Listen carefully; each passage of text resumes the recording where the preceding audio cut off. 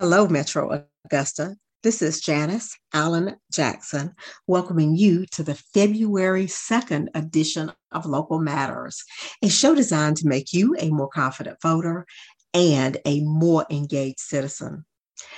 Our show is brought to you by Janice Allen Jackson and Associates. You can learn more about the firm and the services that we provide, as well as catch any episodes of Local Matters that you missed by going to janiceallenjackson.weebly.com. There's a Local Matters tab, and there you can find every single episode. You can also click on those and share those with others who may benefit from hearing the information that we shared. As always, I thank you for being a part of the Local Matters family.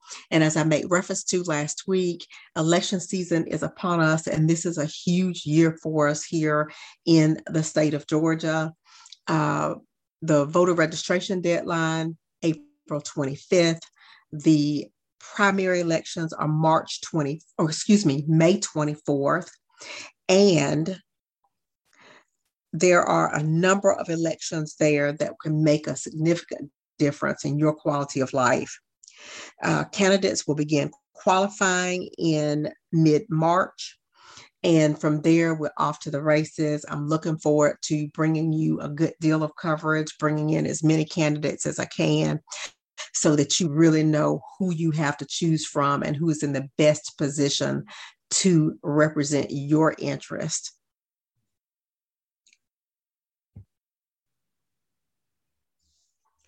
Here on Local Matters today, we have a guest from the faculty of Augusta University, and she is Dr. Mary Kate Lizotte. How are you doing today? I'm good. How are you? Great. Thank you so much for being with us. As you know, one of the roles of Local Matters is to help our listeners get prepared for the upcoming elections. We know that here in Georgia, this is a huge election year for us. Because we have a number of local races, commission seats, mayor, school board, judicial races. At state level, we've got a gubernatorial race, House of Representatives, and of course, we've got at least one U.S. Senate race on the ballot. So we've got an awful lot going on here in Georgia election-wise, and I am so pleased that you were able to join me to talk about some of the issues related to our upcoming elections. But before you get started with that, can you please explain a little bit about your career? How is it that you got from wherever you started to Augusta University's faculty? Well, thank you for having me. So I often tell people this story. So I was really interested in politics from a very young age. I remember being particularly interested in the 1992 presidential election because my parents were going to vote for different candidates, and that blew my mind. I could not wrap my mind around the fact that they disagreed, and I got really interested in it. And I remember watching parts of the debates and news coverage and everything. And at that time, I was not even in junior high yet, so I was pretty young. So I guess it was just sort of something that I was socialized into because my parents are very interested in politics. But anyways, so I decided to be a political science major in undergrad. The plan originally was to become a lawyer, but I interned at a law office and it wasn't for me. So I decided to get a PhD. And, that's been a great thing for me. I really enjoy teaching at the college level, and I also really enjoy doing research. So I grew up actually in Massachusetts. I went to undergrad at Providence College in Rhode Island. And my first job out of graduate school, I went to Stony Brook University on Long Island for grad school, was in Birmingham, Alabama at Birmingham Southern College. And I really liked living in the Southeast. I loved it. I really like the weather. I really like the people, the food, all of those different things. And so when that position was no longer a good fit for me, I ended up applying in lots of different places, but I applied a lot to jobs that were in the Southeast. And thankfully, I found a really great fit in Augusta University, and they saw it too. And I ended up moving here in 2016. So. Okay, now let's go back. 1992, that was Bill Clinton versus George Bush? Yep, George H.W. Bush. Okay. And there was a third party candidate as well, Ross Perot. And Ross Perot, as a child, he was a cartoon character. You know, if you're old enough to remember the SNL skits of him, you know, that were this exaggerated version, they weren't that exaggerated. And I think, yeah, there was just a lot of interesting things as a kid to pay attention to that particular race. And like I said, the fact that my parents were going to vote for different people just fascinated me. Okay. And tell me, what is the area of specialty at Augusta University? What courses are you teaching? So my area of specialty is American government and politics. In particular, I look at American political behavior and public opinion with a focus on gender. So I mostly look at gender differences in American public opinion and political behavior. So the gender gap in vote choice, gender gaps in public opinion. I'm sure your listeners have heard of the gender gap in vote choice before. I teach a lot of different classes. I teach in the Masters of Public Administration program. I teach a stats class and a policy analysis class. And then for undergrad, I teach Intro to American Government and Politics, Campaigns and Elections. I taught a race and politics course last year that was new and very popular among the students. I've taught a women in politics class. So lots of different things within that area. But I've also studied women running for elective office and how voters perceive women running for elective office. So I've dabbled in that a little bit as well in terms of my research. But in terms of the course that I've taught, I'm very up to date on that literature. Okay. So as you talk about the gender gaps in public opinion, which one of your parents picked the successful presidential candidate? My mother did. Bingo. Yeah, my mother did. Which is the perfect segue into our topic today. We want to talk some today about women in politics, women running for office, attitudes about women running for office. We had a situation here locally where we had only had a few women. I think it's still only a handful of women have served on the Augusta Commission. School board has had a few more women, I believe, but still not an overwhelming number. And as you look at elected bodies throughout the country, women are typically underrepresented. So are there any grand conclusions that you've arrived to as to what leads to that underrepresentation? It's a lot of different things, to be honest. One of them is what's often referred to as the ambition gap or the confidence gap more broadly, which is that women generally, and when thinking about running for office in particular, express and claim to feel less confident about their abilities. And so less, confident in their ability to win. We see this in lots of different ways. And, the other side of that is that men tend to express more confidence in their abilities than maybe they should be. So they seem overconfident. And so I think that that's a huge reason why we see fewer women running for office. But there's lots of other reasons, including, women are still more likely to be the primary caregiver of children. And so when they enter into politics, that becomes more of an issue for them if they have small children than it does for men. because they're the primary caregiver, and also because of the way that the media deals with that. There's definitely lots of different reasons. One of them being the misperception that women running for office don't have the same chances of winning as men. And in fact, the research shows that they do have the same chances of winning. But what you have to do in order to understand that is look at open seats, because incumbents have an advantage. They often get reelected if they've held the office before. And so you have to look at seats where there is no incumbent. And that's where you see that women have the same chances of fundraising and of winning compared to men. But a lot of women who are qualified to run for office don't realize that. They think that, they're not going to be able to do it, but that's just simply not true. You hit on a really key point there about seats that don't have incumbents, because this reminds me of my work on a local government level and trying to diversify the historic paramilitary departments like fire, like police.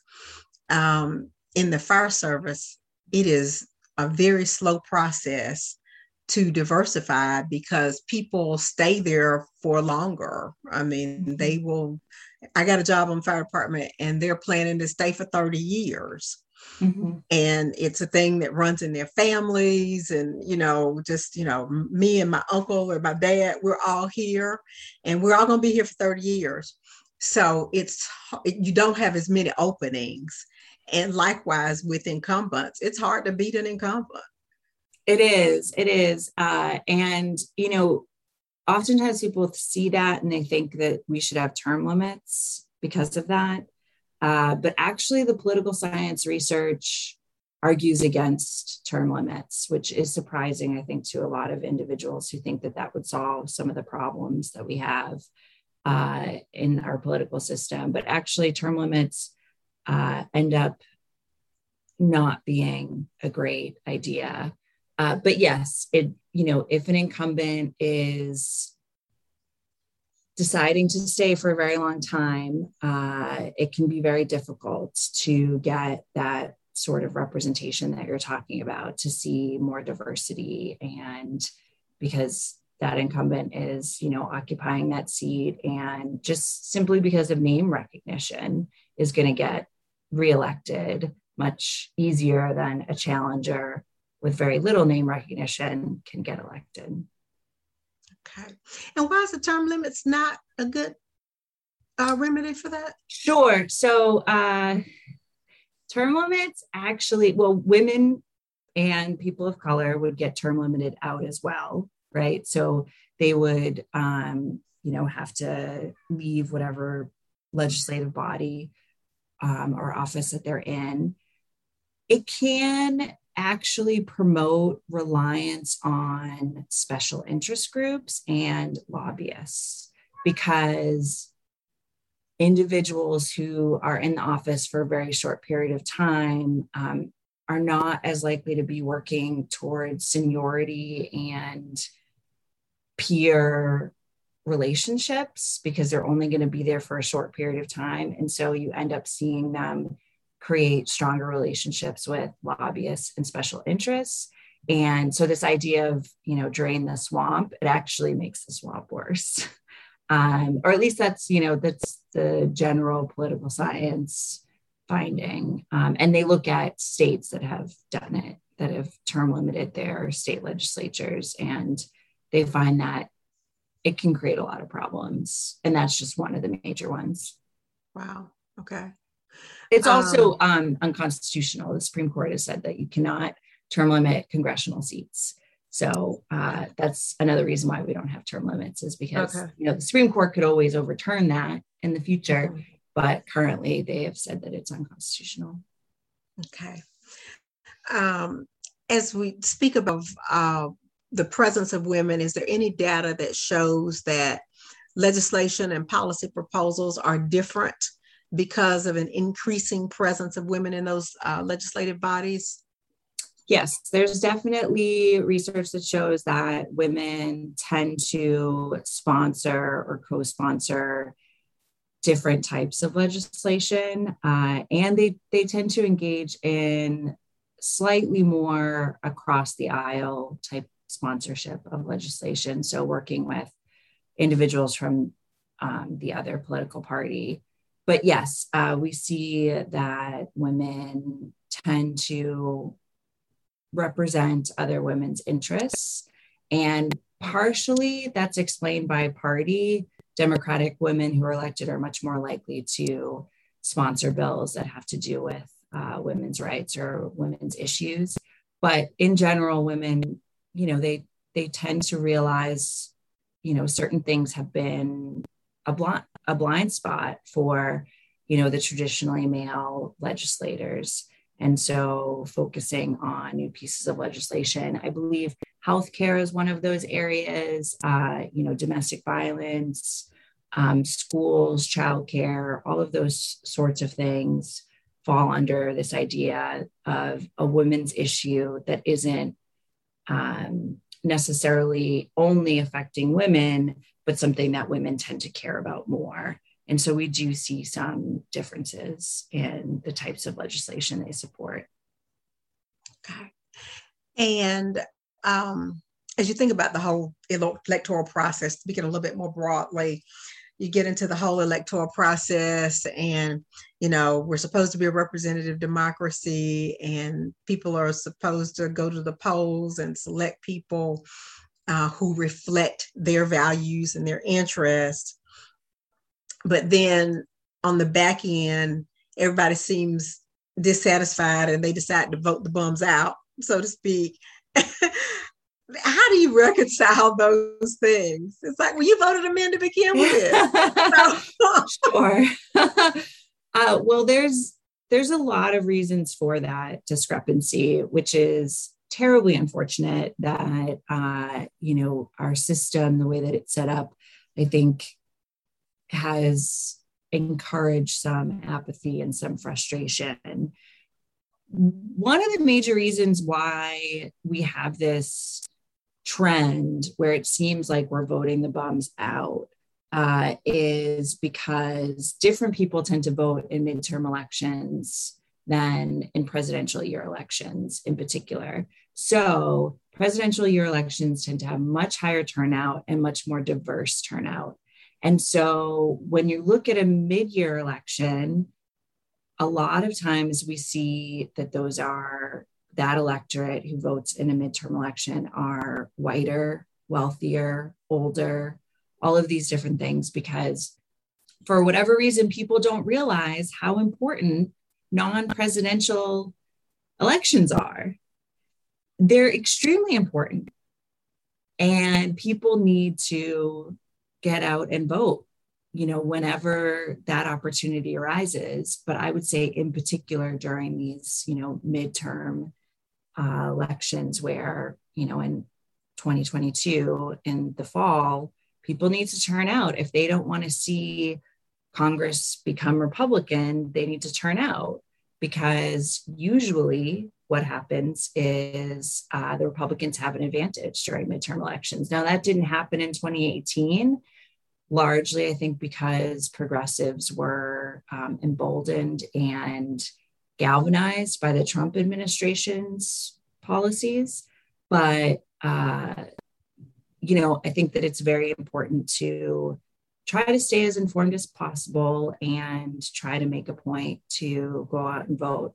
Of course, for some people, it's very difficult. Our country does not make it easy. Other countries have holidays when they vote. So you don't have to go to work. You don't have to take time off of work or figure out a time during your workday when you're going to be able to go and vote.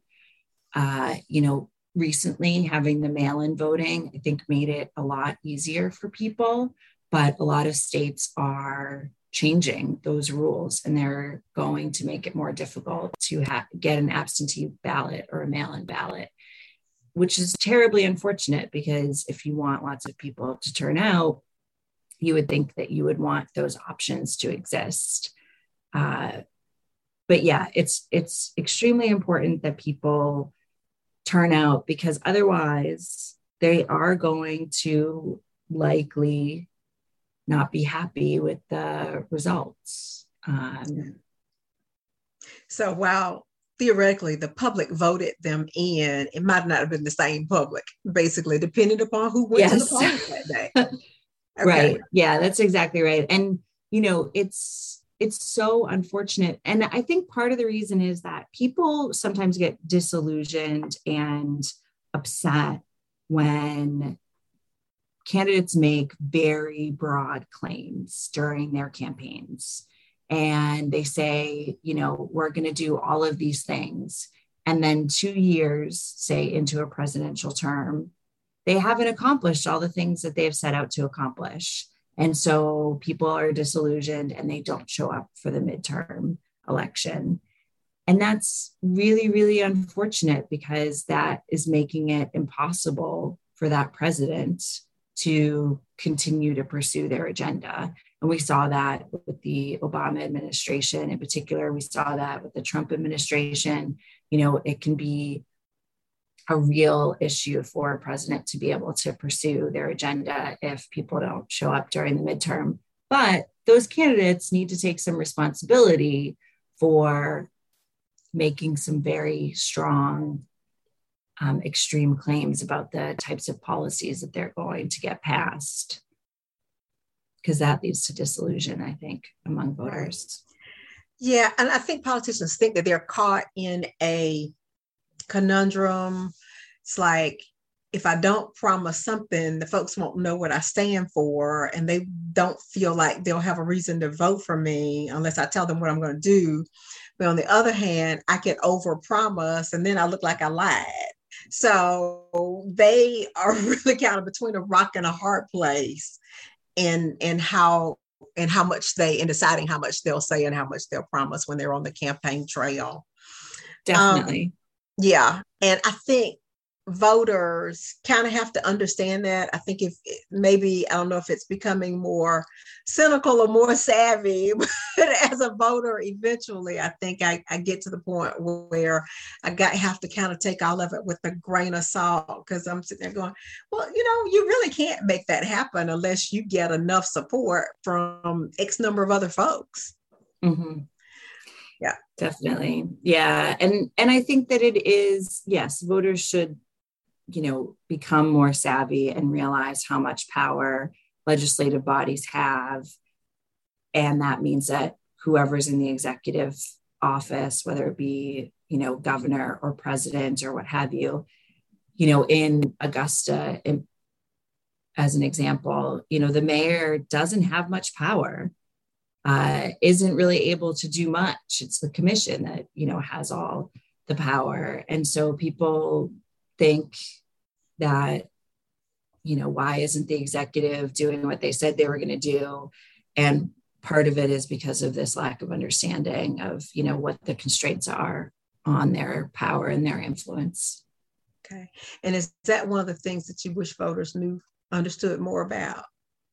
Yes, I wish voters understood that. I wish that voters understood that their vote does matter. However, I would say that having a stable party identification, so really thinking about investigating the two party platforms and picking the one that is closest to your policy positions, your values, and letting that guide you in elections. I understand that sometimes third-party candidates are refreshing and closer to us in terms of our positions, but it's very difficult for a third-party candidate to actually win. And so, there are times when making that sort of protest vote, or, just because you love the candidate so much, voting for a third-party candidate makes sense.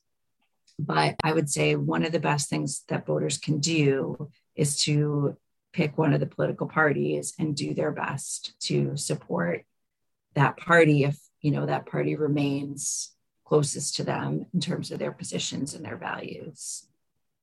That makes voting so much easier, because you don't necessarily need to know every little thing about every single candidate. of course, that's for general elections, right? With primaries, you have to do a little bit more investigation, but.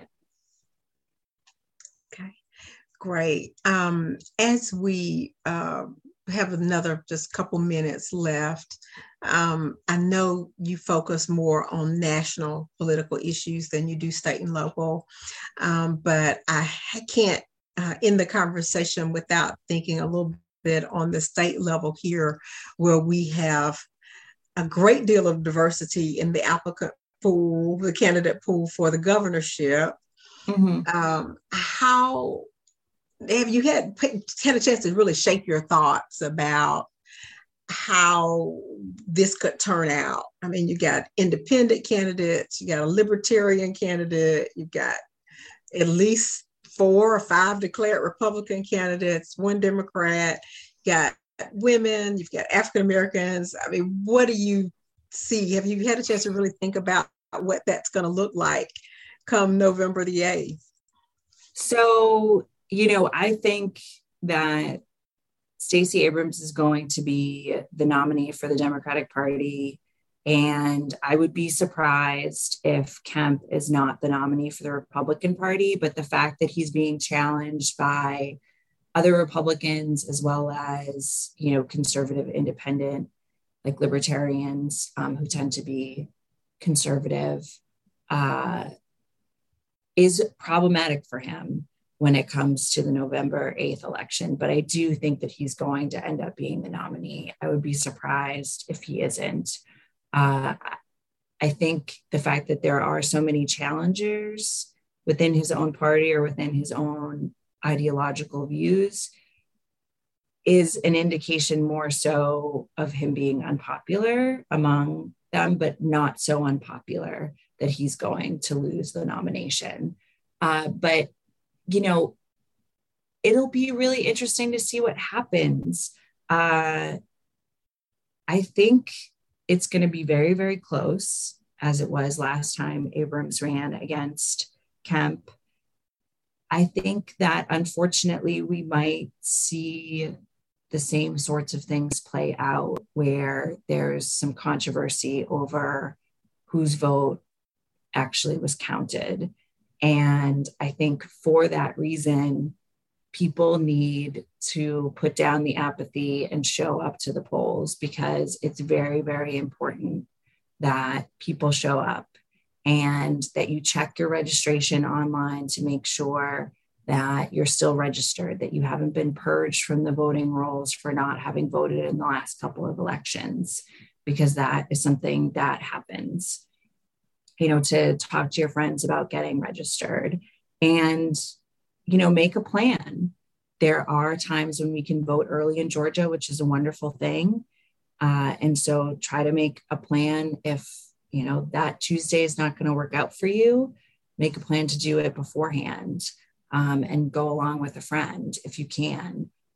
But unfortunately, I think we're going to see some of that same disagreement and controversy over whether or not mail-in ballots, absentee ballots are going to be allowed at the numbers that they're going to be desired at, and to what extent some people's votes are going to not end up being counted, or people aren't going to be registered because of some small discrepancy in their paperwork.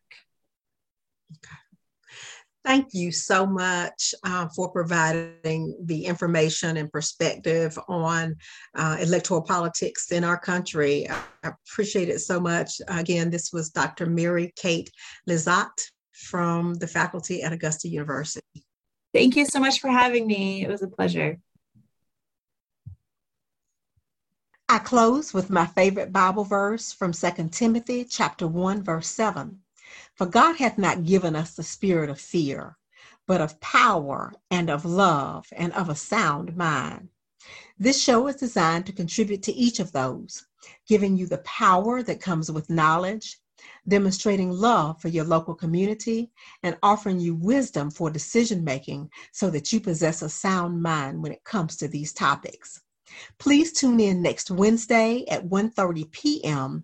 here on WKZK 1600 AM, 103.7 FM, and WKZK.net, because Local Matters.